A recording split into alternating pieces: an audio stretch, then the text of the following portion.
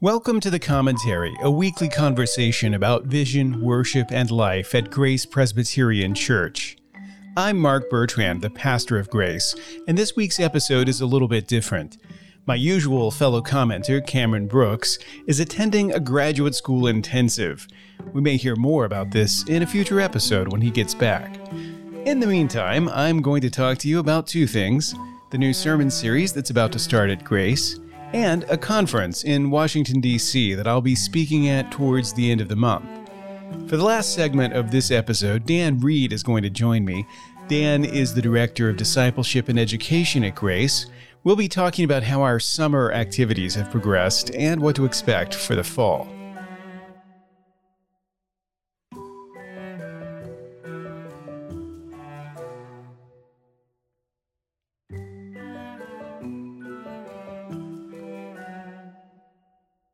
The Gospel of Matthew includes 5 distinct discourses of Jesus, major sections devoted to his teaching on various themes.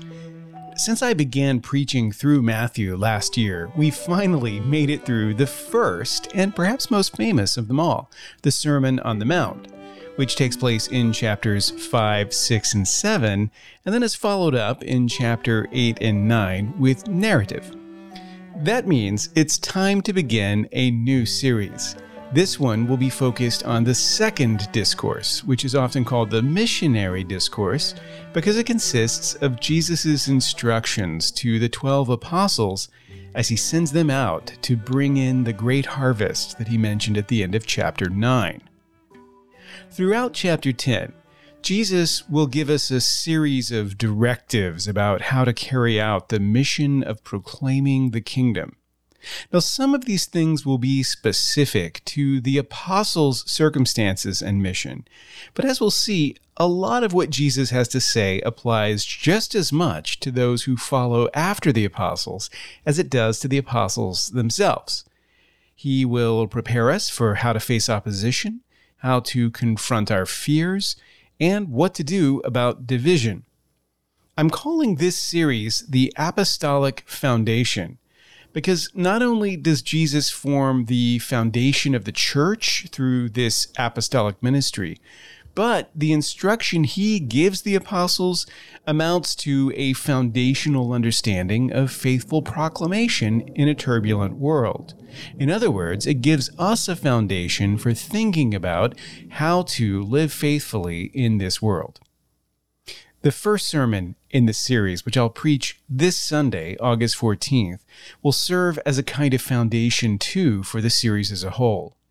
As we look at the first 4 introductory verses in Matthew 10, which set up the whole discourse that follows, we're told that Jesus gives the apostles authority. And then Matthew gives us a list of the names of the 12 apostles. Now, we're going to take this introductory text and use it as an opportunity to see what the Bible tells us about the apostles and their authority, how that authority relates to the church, and what it is exactly that makes a church apostolic.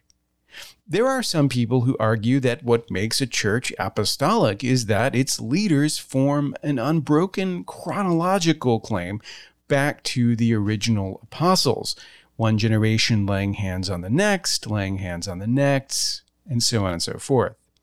There are others, though, who use the word apostolic because they believe that they can still ordain new apostles to the present day. We're going to try to figure out what this claim to being apostolic really means. If you've ever wondered about apostolic authority, this sermon will be a useful introduction to that idea. Now, we will be studying Matthew 10 from now until early October. The best preparation, as always, is to read through the chapter and familiarize yourself with it.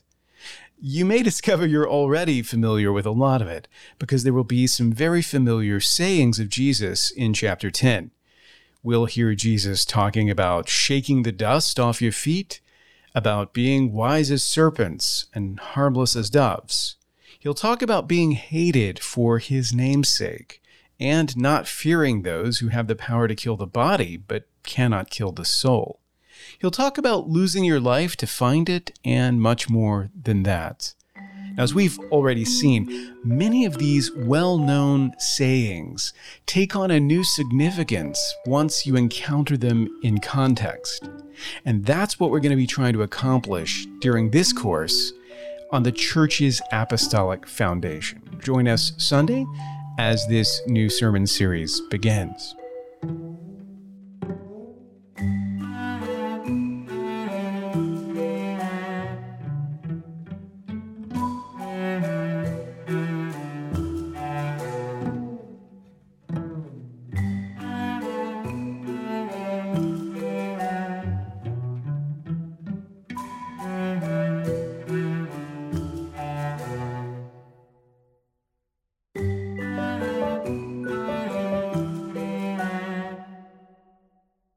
I do have to warn you that the new sermon series on Matthew 10 is going to debut on one Sunday, and then the next sermon will be delayed for 2 weeks. Dan Reed is going to be preaching at Grace on August 21st, and that happens to be my birthday. And you might say that this is a bit of a gift to me, because the preceding week I'll be working with Worldview Academy, and even though I'll be back at Grace by Sunday, Dan has graciously agreed to deliver the word for us on that day. And then the following Sunday, which is August 28th, Reverend Carl Bruxford will be preaching and administering communion in my absence. It's that absence that I want to talk to you about. If you're a regular listener of the commentary, you know that I've been writing about Bible design and publishing for a long time. Cameron and I have devoted several episodes to this topic. One of the things I've advocated for over the years is that Bibles should be designed with readability in mind. Many people struggle with Bible reading, and it's not their fault. Bibles are often made to resemble the kind of book you look stuff up in, not the books you read. They're like dictionaries full of reference material that can threaten to overshadow the text itself. I'm happy to say that in the past decade, an extraordinary revival of sorts has broken out in Bible publishing. Some exciting things are happening, but most people still don't realize just how good things have gotten. That's the reason why I've been working with the Museum of the Bible in Washington, D.C. on an exciting new endeavor, the Society of Bible Craftsmanship. This society will honor the achievements being made in Bible publishing and also help the general public discover and appreciate good Bible design. I'm serving on the Society's steering committee and also chairing its award committee. Now, the Society is being launched at the end of this month at the Museum of the Bible. It's an all-day event on August 27th called the Bible Craftsmanship Conference. There are going to be design-focused tours of the museum's collection of Bibles, presentations from various speakers, and a panel introducing the Society of Bible Craftsmanship. I'll include a link to this event in the show notes. If you're not able to travel to Washington, D.C. for this, I understand, but you can buy tickets to attend virtually if you're interested. I will be one of the speakers at this conference. My presentation is titled Curating the Future of Bible Design. I'm going to be talking about the ups and downs of modern Bible publishing, how we suddenly entered a new golden age, and why we should all be excited for the Museum of the Bible to showcase not just great editions of the past, but also what's happening today. Now, I realize not everyone is interested in typography and design. Maybe to you, one Bible looks pretty much the same as another. But even though the differences can sometimes be subtle, and they aren't always consciously registered, they do make their presence felt. If you're not convinced, though, attend the conference online and see what you think.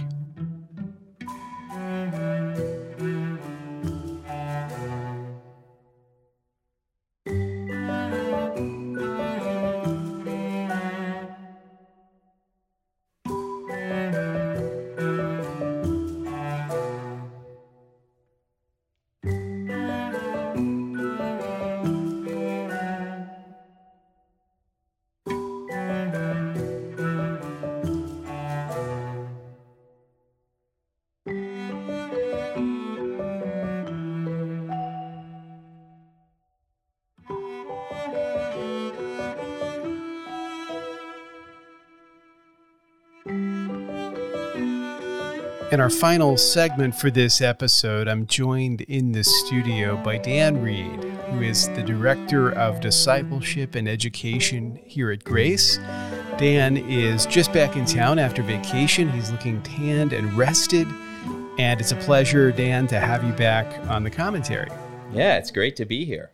So, Dan, I just want to talk about a couple of things. In your role, you have oversight over quite a few different areas.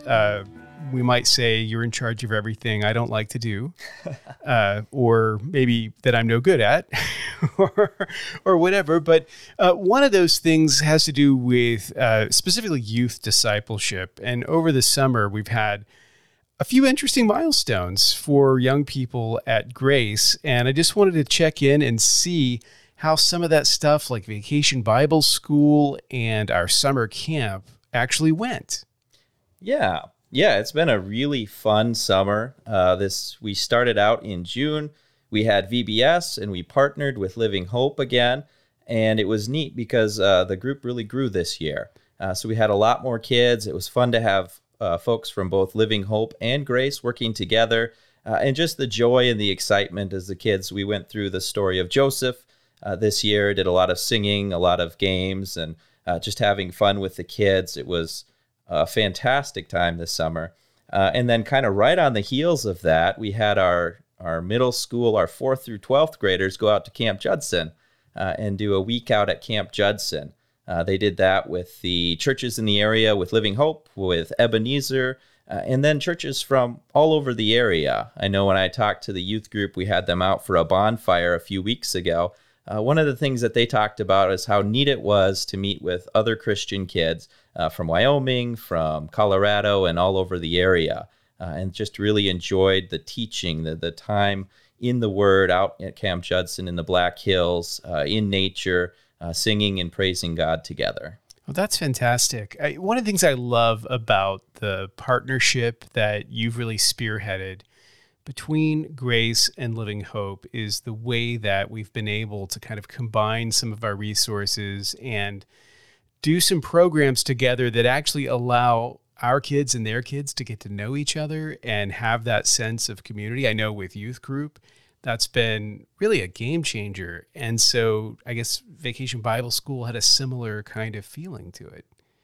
Yeah, it's been really neat just to be able to partner with a church that is a sister church of ours. We hold to the same doctrines, we hold to the same values, and yet we're very different from one another too, and feeling like each church is able to provide a different piece to the puzzle and just have a dynamic partnership. Yeah, I mean, it's so easy to feel kind of siloed, if you only ever know people at your church and you don't have that sense of the bigger world, which I guess is one of the reasons why that camp experience is such a great one, because it's not just other churches in the area, but in the region, and even not just PCA churches, but we also had some OPC churches, Orthodox Presbyterian Church representatives there as well, right? Yeah, absolutely. Very different perspectives, and yet we're all in this together, and it's been really neat. Now, one of the things that you did before camp was assist students at Grace who were going in some preparation, right? There's some catechism questions and some scripture that they memorized. And what was it like working with them like that? Just kind of, I guess, quizzing even. Were they happy about that? Well, they didn't necessarily love it. I think it's funny. We, as a culture, have decided that memorizing things is one of the hardest things in the world. And honestly, it isn't. You're learning something and you're being quizzed on it, and it's the same every time. And it was one of those things that I had to go through the catechism for a class just prior and had to memorize a whole bunch of it. And then I turned around and asked the kids to memorize, I think, 15, 16 questions. So I wasn't very sympathetic with them. Yeah. I mean, if an old man like you can still memorize, then surely with their supple minds. Right. They're like sponges. Yeah. But it was such a neat time to sit down and go through the catechism and not just ask them to memorize it, but ask them to explain it. What does this mean? And what is this saying about the Lord's Supper? What is this saying about baptism and prayer? it was just a really neat opportunity for me to kind of dig into the catechism with the kids. Yeah, I know we're probably swimming upstream a little bit in this, but you and I have talked before about just how we would really like to introduce more of a culture of memorization. I think it's so important to know our theological inheritance, and the best way to do that is to use those catechisms and commit them to memory. Even if you do it at an age when you don't understand half of what you're memorizing, in time, you will be grateful that you have this. So I thank you, Dan, for doing that. And it's something that I hope we will just continue to do. In fact, I'm really looking forward to next summer and going to camp again and VBS and other activities like that, and how we'll build on the success of this past summer.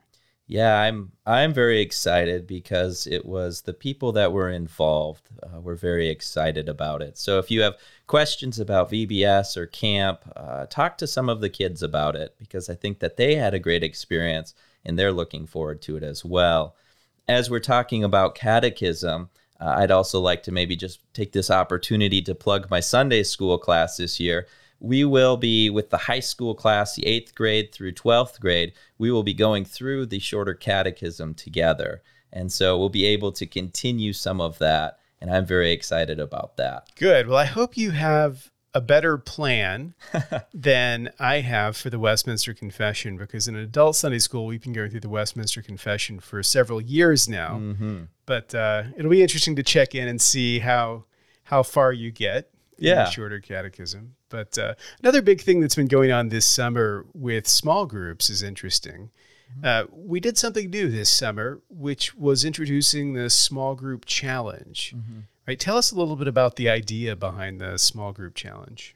Yeah, so the missions team got together, and we're always looking for ways to bring grace into the community, and how can we be in our community for good or whatever. But so the missions committee got together, and they challenged the small groups, and they said, why don't you guys come up with a plan and do some kind of service project for the community? And so throughout the summer, some groups have gone to the banquet and served at the banquet. Others have gone to Bishop Dudley's and served meals there. I know there's another group going out to Center of Hope next week to stuff envelopes and to help with some of the little projects around there. And it's just been this neat opportunity for the church to get creative and to think, how can we serve our community? How can we have a presence here in a service-minded way? I think one of the things I like about the way that this happened was we didn't come up with ideas and then hand them to small groups to implement, but each group was kind of encouraged to, talk amongst yourselves, come up with some ideas, here's some possibilities, and really kind of make a decision as a group where you would like to serve. And of course, people in church serve in so many different ways, both inside the church and outside the church. But there is something nice about having opportunities from time to time to serve together, to do it side by side. And so I think this has been a great experience of that. And in the weeks ahead, we're looking forward to having some people who participated share a little bit in our services. But I just wanted to let our listeners know that this has been going on. Some of you, of course, will have experienced it yourself, but it's just another way that we're looking to fulfill our mission at Grace, helping people find their gifts and share them with the world. Yeah. And like you said, it's been neat asking people to find things that are important to them, work with people that they know, and take ownership of that, and then take people from the church with them. There's something very powerful about that. And Dave always talks about how we're served through serving, and it's this beautiful thing. Another thing that I've really benefited from this summer is just hearing about other people and different things that they've done, helping out neighbors, making meals for people and bringing them over to strangers. And it's been really neat to see all the service that's being done at Grace. We just don't always highlight that. We don't always see that. This was a neat opportunity to kind of bring that to light a little. Yeah, there's that quote of G.K. Chesterton's that we go back to again and again, that our goal is to let good things run wild. And one of the things that I think we've seen over the past few months is just the way that with a little bit of encouragement, it just seems like there's all sorts of stuff that's happening. And I'm always hearing about things after the fact and, cool stuff that's being organized. And it's like, it's wonderful, to see this organically taking place, because that's what real community is like. So that's exciting. Now, you already plugged your Sunday school class, but I think we should probably just touch on maybe a little bit of what's coming up ahead. In September, we are going to commence Sunday school again, and that's always an exciting time. So kids will be promoting from one grade to another. I know in high school, you've got a few who are coming up into the ranks. Yeah, That's exciting. We're very excited to grow our group. Do they know about the catechism? I believe they do. Okay, yes, okay. yes. We've talked about Good. it now. Yeah, hopefully they remember. All right, okay. I just didn't want them to be excited to promote and then suddenly get hit with catechism, but that's good. Adult Sunday School, we're looking forward to resuming that as well. We're going to be picking up with the Westminster Confession, chapter 18, I believe. So we have made progress. We're Excellent. just not all the way there. I'd say, for those who are listening, if you haven't attended Sunday school before, or maybe haven't in a while, this is always a good time to reconnect with those Sunday school classes. And I will give a special encouragement to parents with Sunday school age kids. It is such a great impact on the life of young people to experience these classes and to do it together. There's a sense of community amongst the youth, the young people at Grace as a result of these experiences. And of course, the thing is, they can't be part of it unless you make the effort to get them there, and oftentimes that involves some encouragement, right? Because no child or teenager, no matter how well-intentioned they are, can motivate themselves early on a Sunday morning to get up and get ready. So it does take some parental guidance, but it is worth the effort to see them grow in grace in this way. And once you've made that effort, you're welcome to come to Adult Sunday School, have some coffee, and relax for a little bit before the service. Yeah. Well, and I'll take this opportunity to say that as a teacher in Sunday school, but even more so as a parent of children that have experienced Sunday school, it is an enormous blessing to our family. We have a team of teachers that are very passionate, that put the time in, that do a fantastic job teaching God's word to children. And my kids have really benefited from that, and the singing of the songs and having some of those opportunities. It's well worth the extra effort in the morning. Yeah, one last thing before we go, and that has to do with small groups. We were talking about small group challenge over the summer, but of course, as fall comes, our small groups are looking to really, hit it hard. And also, this is a great time for people to join a group if you haven't done that already.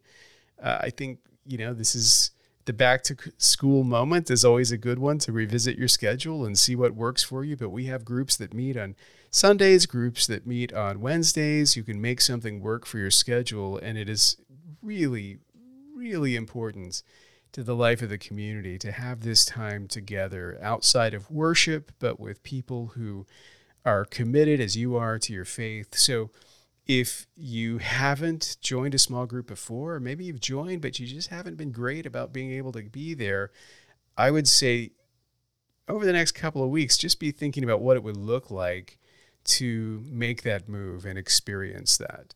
I feel like I have a lot of conversations with people about how great their small group experience has been, how much closer they feel to people.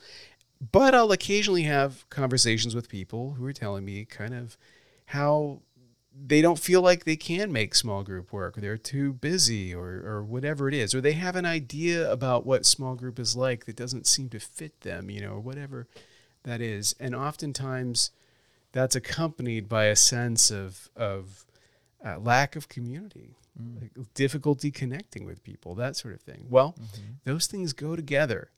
If you want to connect with people, if you want to have that sense of community, then this is a really good commitment to make. So if you're listening to this and you're interested in doing that, Dan is the guy to talk to. He can help you connect with a small group. He can show you the small group leaders, the different places where they meet, and just get you everything you need so that you can feel comfortable onboarding with the small group of your choice.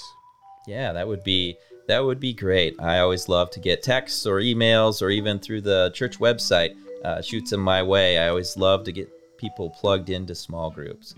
So now would be a great time. We're kind of coming out of a summer where we've met somewhat sporadically, and so we're hoping to get back on schedule, have a good schedule. This would be an excellent time for anyone to join. Great. Well, thank you, Dan, for joining us, and thank you, everyone, for listening.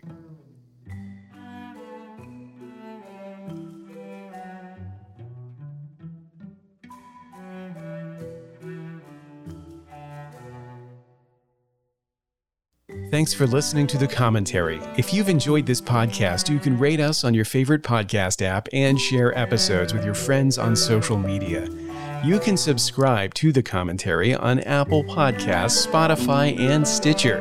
To find out more about us online, visit graceforsiouxfalls.org.